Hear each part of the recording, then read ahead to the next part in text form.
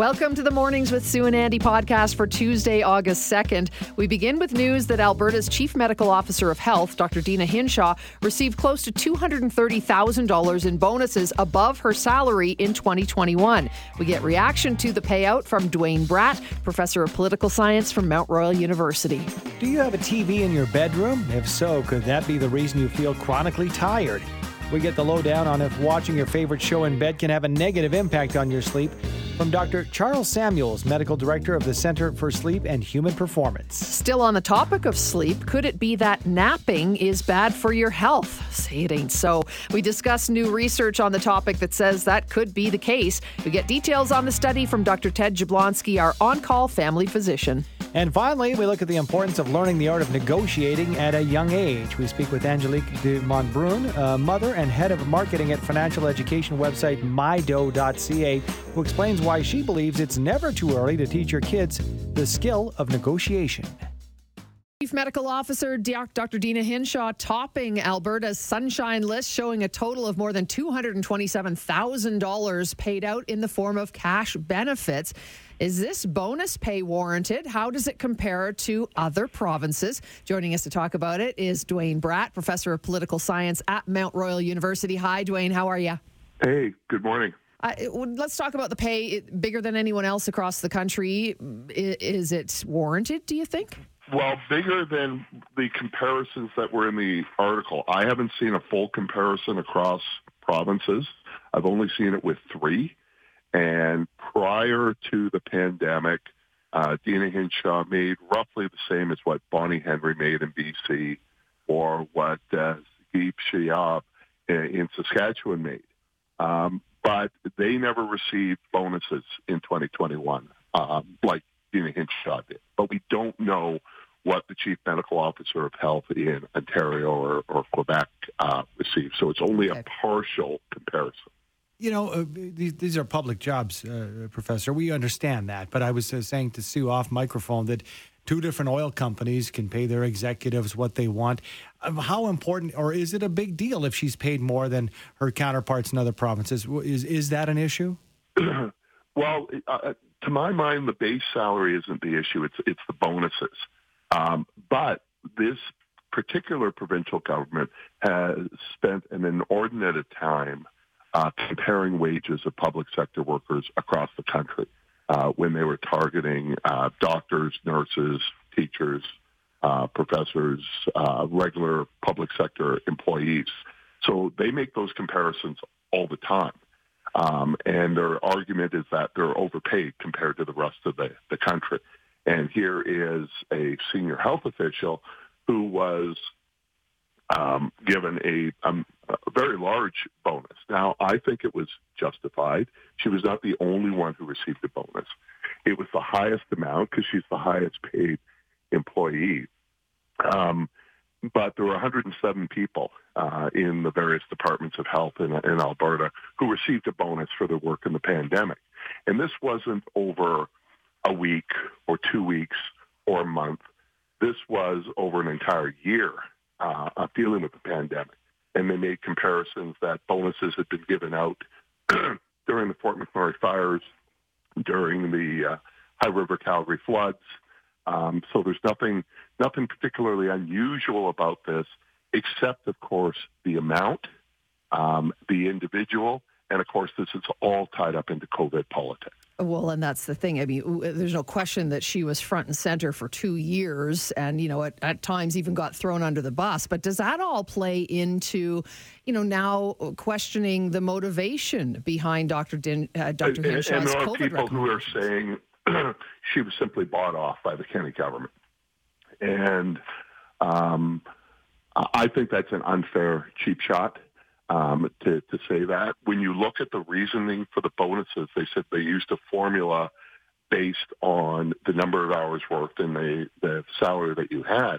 I can imagine that instead of working 40 to 45 hours a week, she was working close to 70 or 80 hours a week, not just once or twice, but pretty much every week in 2021.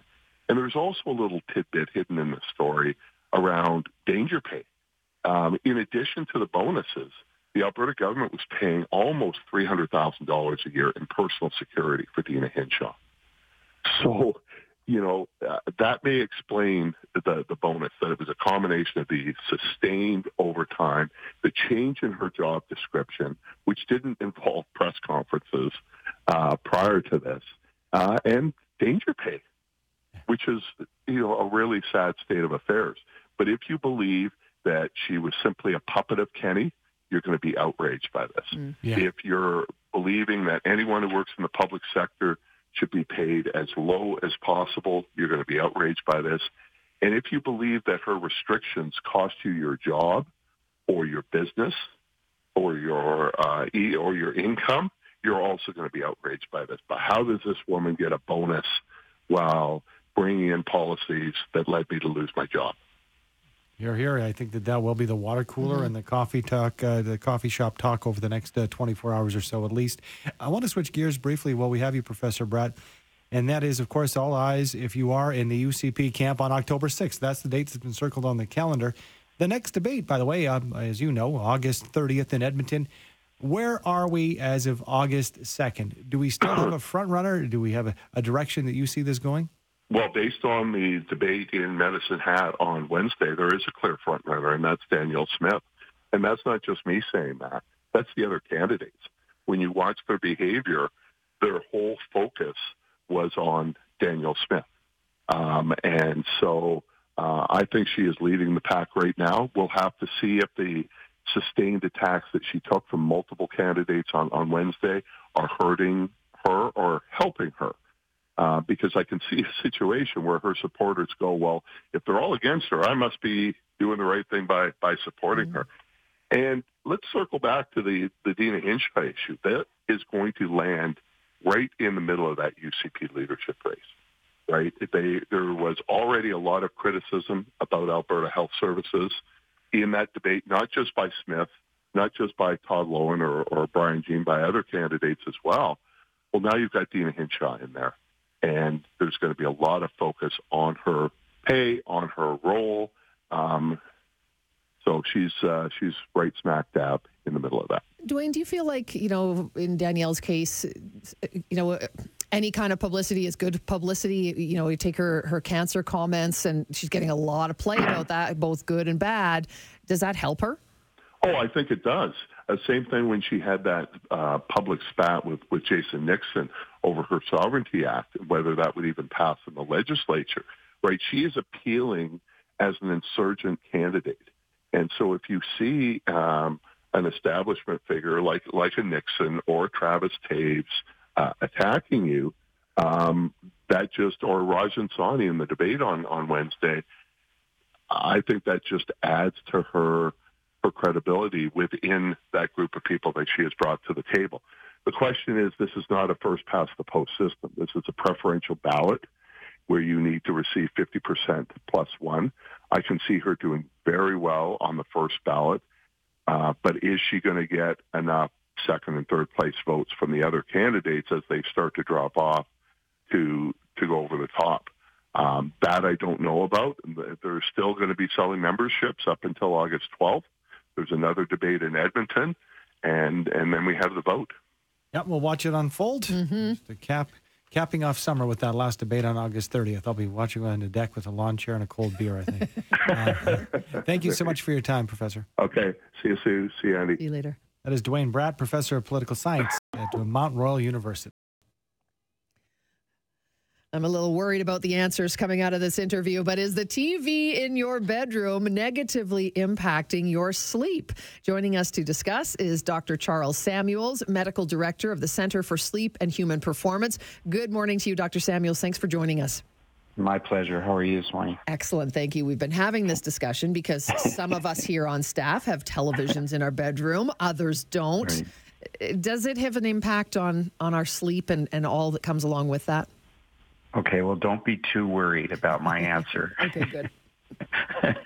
So I thought about this, and I thought I got to start by saying that if you have no sleep issues and you feel well rested during the day, it doesn't matter what you do. So that's really important, okay? So for people who do struggle with their sleep, there is advice that one of the sort of fundamental principles is no TVs in the bedroom. And it is important, actually, and it can make a huge difference to people's sleep. There are many, many other things that you can address that are far more important than the TV, but the TV becomes a real problem. More importantly is that people don't acknowledge that they're screens. So even if they don't have a TV, they're on their phones right up to bedtime. Mm-hmm. That is quite destructive to the physiology of sleep. Dr. Samuels, it's also interesting that, you talk about the actual device itself, but I think that whether you're single, that's a different, maybe a kettle of fish than if you're in a couple, and one of the couple likes to watch TV till midnight, the other person likes to try to knock off at 9:30. So I guess that's something that needs to be considered. Yeah, no, so couples, it's fascinating how they can very commonly, upwards of 50%, have completely different sleep phase, what we call sleep phases. So in other words, one will be more a night owl and the other will be more a lark. And that's a really difficult thing to find a compromise to. So the TV becomes really bad then. So the advice would be for the night owl to watch TV, if they're going to, outside the bedroom. Of course, that's a real habit that's hard to break, is just, going into bed and turning on your TV. But we would say the best built bedroom is a dark, cool space with no distractions. What is it about the light from a TV, from your phone, from an iPad or whatever? Yeah. What is it that hinders our sleep? Well, so there are two things. So one is the light, and the light emitted from a screen, not a television set, but a screen, because they're different, actually dampens down the rise of melatonin at night, which begins for the neutral sleeper between sort of 8 and 9, sort of 6 to 9 in the evening is a rise in melatonin. And any exposure to any light will dampen it down, but the light emitted from a screen is quite potent. So the screensavers, or the screen blockers, are very good. They're very effective, and we use them with teenagers, for instance, who are doing their homework late at night on a screen. So that's not as much of an issue as actually the interaction with the device. So being on social media, texting, scrolling through feeds is very stimulating to the brain. And of course, that doesn't help people fall asleep. So you mentioned the difference, Dr. Samuels, between the phones and the iPads and the television screens. But when it comes to our brains being super active, I was told you have to calm down and have a relaxation around not being stimulated. Reading maybe aside, I'm not sure if that's different. But how long should we leave watching a program or being on our phone before, even if it's out of the room, we put our head down? Well, I think out of the room, I would say, we watch TV right up to an hour before we go to bed. It's so much different because there's a psychological factor there, just being out of the room. So TV outside the room, it's not as big a deal as the devices. So I often will tell patients, again, who struggle with sleep, that they should be putting their devices away after supper. So, really for an 11 o'clock person who goes to bed at 11, somewhere between 6 and 8, enough with the technology. It's a real problem, actually, technology. And I've done a lot of work with this, with video gamers, actually. You had mentioned a screen blocker. You talked about that. I didn't know that it was a thing. Are you talking about a protector that stops the blue light? Yes, actually, yeah. And you just go into your settings on any computer now. It has, if you go into your display settings, you can actually set a nighttime function. And, I put mine on for sort of, I think, 6 or 7 p.m. and it just comes on and it blocks the blue light that's coming off the screen. Can you do that with your computer as well, or your iPad, that sort of thing? Yeah, anything now. Okay. Dr. All of the operating systems have them in the display setting, yeah. Okay, thank you. Dr. Samuels, before we let you go, there might be a whole section of people out there listening to our conversation here and not being aware that, there's somebody who specializes like you do. What's the first step if I have problems sleeping? Family doctor first, or can I reach out to an organization like the Center for Sleep, for example? Well, you can. So people can go directly, and it's just basically Google Center for Sleep and Human Performance, and it just comes up, and you can come directly to us, or you can raise the issue with your family physician or your primary care provider, and then see. So, if you're concerned, that's what we try and say to people is if you have a problem, there are people who can help. And what I know as past president of the Canadian Sleep Society is our understanding of sleep health in Canada is quite limited. And so people need to know really they can get help. So they should just reach out either to the primary care provider or directly to us. They can self-refer as well. Thank you so much for your time this morning. Really appreciate the chat. You bet. My pleasure. Take care. You too. Dr. Charles Samuels, Medical Director of the Center for Sleep and Human Performance, online at centerforsleep.com. People who nap often are at risk of having a greater chance of developing high blood pressure or even having a stroke. That's according to a new study which used data from over 300,000 participants. To discuss the findings, we're joined by Dr. Ted Jablonski, our on-call family physician. Good morning to you, Dr. J. Good morning. Seriously, Dr. J? Now, napping, the art of napping might not be good for us? Stop it. Yeah, I know. This is going to throw off a lot of people, I'm sure. So let's just look at it. So 360,000 people watched for approximately 4 years who had higher blood pressure, who had more stroke. They had a huge correlation with people who napped. So they had also the usual risk factors were identified, people who were obese or were smokers, etc. They had a high risk of hypertension and stroke. But this was an oddity that the people with higher frequency of naps seemed to fall in the same category as all these other people who had very common and very well-identified risk factors. So the question, is this a risk factor, or what does this mean? Mm-hmm. And here lies the dilemma, because I know a lot of people nap. So I think that really this is just a marker of potential trouble. If I have to take a frequent nap, I'm probably not sleeping well at night.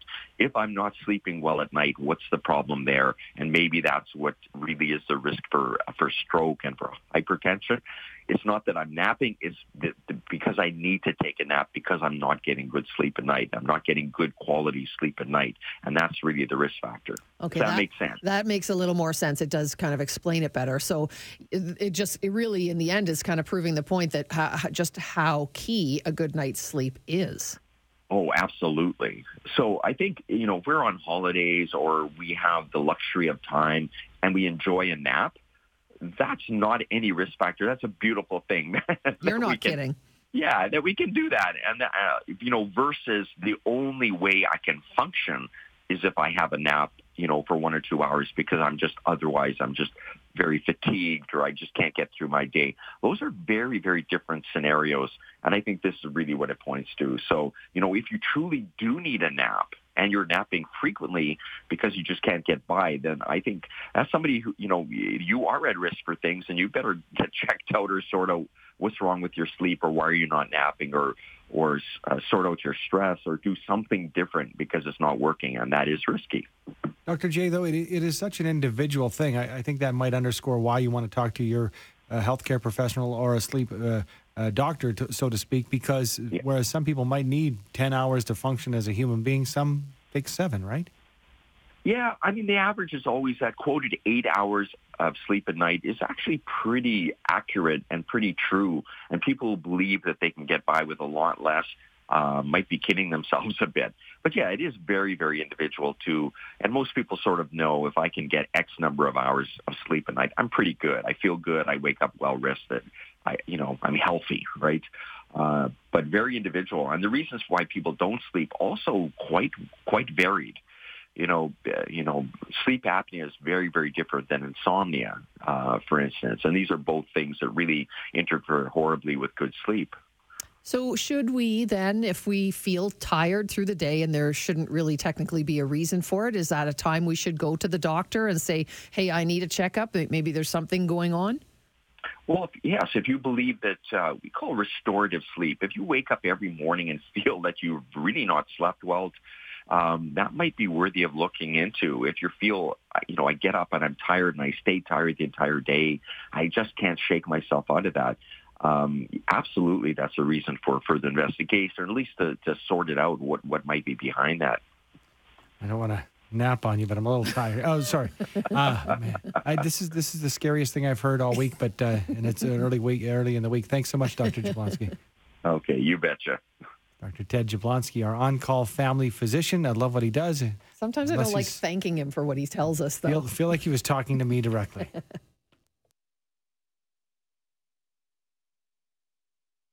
How can we instill strong negotiation skills in our kids, and what impact can those skills have on their development? To discuss, we're joined this morning by Angelique de Montbrun, a mother and the head of marketing at Mydoh. Good morning, Angelique. Thanks so much for joining us. Good morning. Thank you for having me. Okay, this is new to me. I've not heard of Mydoh, MYDOH, mydoh.ca. Tell us a little bit about Mydoh and the work that your organization does. Absolutely. So Mydoh is a money management and smart cash card. And really what we're trying to do in the world is empower money experiences for young people and families in Canada. The idea being that when you learn at a young age how to spend, save, earn, set goals, budget, you will be better equipped both financially and just kind of overall for life as you continue to grow up. I was saying, as we said, you're coming up, Angelique, the kids, but I have 4 of them, have a natural skill. A natural skill for negotiating to a certain extent because they want what they want and they try their best. So they have kind of a base, I would think. So how do we mold that into more of an official and tangible and usable negotiating skill? Absolutely. And, I tend to agree. I have 3 of my own, and I would say that negotiation is definitely a part of the day-to-day of raising kids. But I think the idea of good negotiation is really about seeing reciprocal value in the person you're negotiating with. And maybe that isn't necessarily where kids are at when they're young. They're trying to get what they want, and so they're going back and forth. And the idea that the family unit, the parent, can help support in building that healthy perspective and that healthy skill of really being able to understand the value that each other brings and building on that healthy relationship. Negotiation, when we think about it, is trying to find that fair and balanced situation where something is working for both people who are involved. And so that's really how we see negotiation and how we see building the skill of negotiation. And when we think about the long-term benefit of that and being able to, not just start when you're in your adulthood, but if you're starting as a child, when you enter into post-secondary school and you might need to negotiate something with your professor, or when you're negotiating your first salary, in your first position or first job, having that skill and entering into that well-equipped versus, really that being your first experience of negotiation puts you in a much better and more successful position to be able to get what you need and what you want out of a situation. Yeah, I couldn't agree more. It's very hard to sort of advocate for yourself when you're trying to negotiate a salary. And I don't know if men are better than women at it, but I've been terrible at it my whole life. I wish that I had learned that skill at a younger age, for sure. So is there an age that you should start teaching this? It's a good question. And really, I think it depends on the family and the perspective of the parent and where their child is at. It's definitely something that I work on with my 12 and 13-year-old. And so in our house, we have, chores that are mandatory. You have to do these chores. And then we have chores that we do open up for negotiation. I want my kids to be able to have conversations with me about what they think the value of the chore should be, or what they might be able to get payment for that chore. And I think that is a really healthy and safe environment for them to start to practice those skills. And so that's something that we're focused on right now in our household at that age. But really it can be, very young. We do see a lot of kids who are having those conversations and building those, active communication and listening skills with their parents, and being able to model that behavior, not just in conversation with your kids, but also, when you're out in the world and experiencing the world together, is just so important. And so I would say it starts, basically as soon as they can comprehend when they're looking at you and observing you and seeing your behavior. And then as you start to grow, you practice that together in different environments and situations. As an adult, Angelique, you notice that not every negotiation goes the way you'd like it to go. And so I guess what I'm wondering is how can we lessen the blow or teach our kids that, you're not going to win every game. You're not going to win every battle, and dealing with that, because that's my greatest issue at home. When they don't get what they want, you hear about it. So how do we temper that in our kids? Yeah, and I think the idea of being, it is emotional. And when we think about negotiation, when we think about even finances, it is highly emotional. You're dealing with a lot of things. And so I think being able to talk through that. And one thing that we really advocate for in Mido is that it's not just about dealing with money or finances, but it's really about opening up conversations and starting to talk about things that maybe traditionally would have been taboo, and understanding, okay, why are you feeling that difficult emotion when you don't get what you want, and walking through that and being able to practice that communication of actually giving and naming the hard feeling. And so, we really do want families to start to talk. And that's really the premise of being able to learn, is that, through active conversation and experiences when dealing with money and negotiation, you really are starting to demystify and kind of, give name to things that maybe haven't been talked about previously. Your organization, you talk about, we're facing a generation of kids that has trouble negotiating contracts, salaries, et cetera, but also struggling to manage money. Do you think that because we've become a, basically cashless society, is it harder to teach kids about money and managing it when it's not physically in their hands? There is something, especially for younger kids, where the tangible, tactile feeling of money, when you actually see it go, it does kind of resonate maybe a little bit more. But that's what we're trying to do at Mido on our app, is we're trying to make that experience more day-to-day, more tangible, and more real. And really, when you are able to log into the app and earn money through chores or allowance or, however your parent sees fit to be able to equip you with earning money, and then you spend that money and you see that you don't have enough maybe to buy that next, game that you might want to purchase, it starts to become tangible. And so we are seeing ways through a number of different apps like Mido that you do have the capacity to start to experience finance and money in a more tangible way, still in the digital space, which is, where we're kind of moving as a society, and it still have an impact and it still be able to feel real.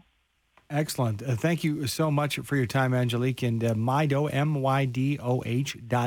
We can hop on there and you can get a trial. Is that right? Yes, free trial for 30 days. Perfect. Mido.ca if people want to learn more about what you do. Thanks for your time, Angelique. Thank you. That is Angelique de Montbrun, mother and head of marketing at Mido.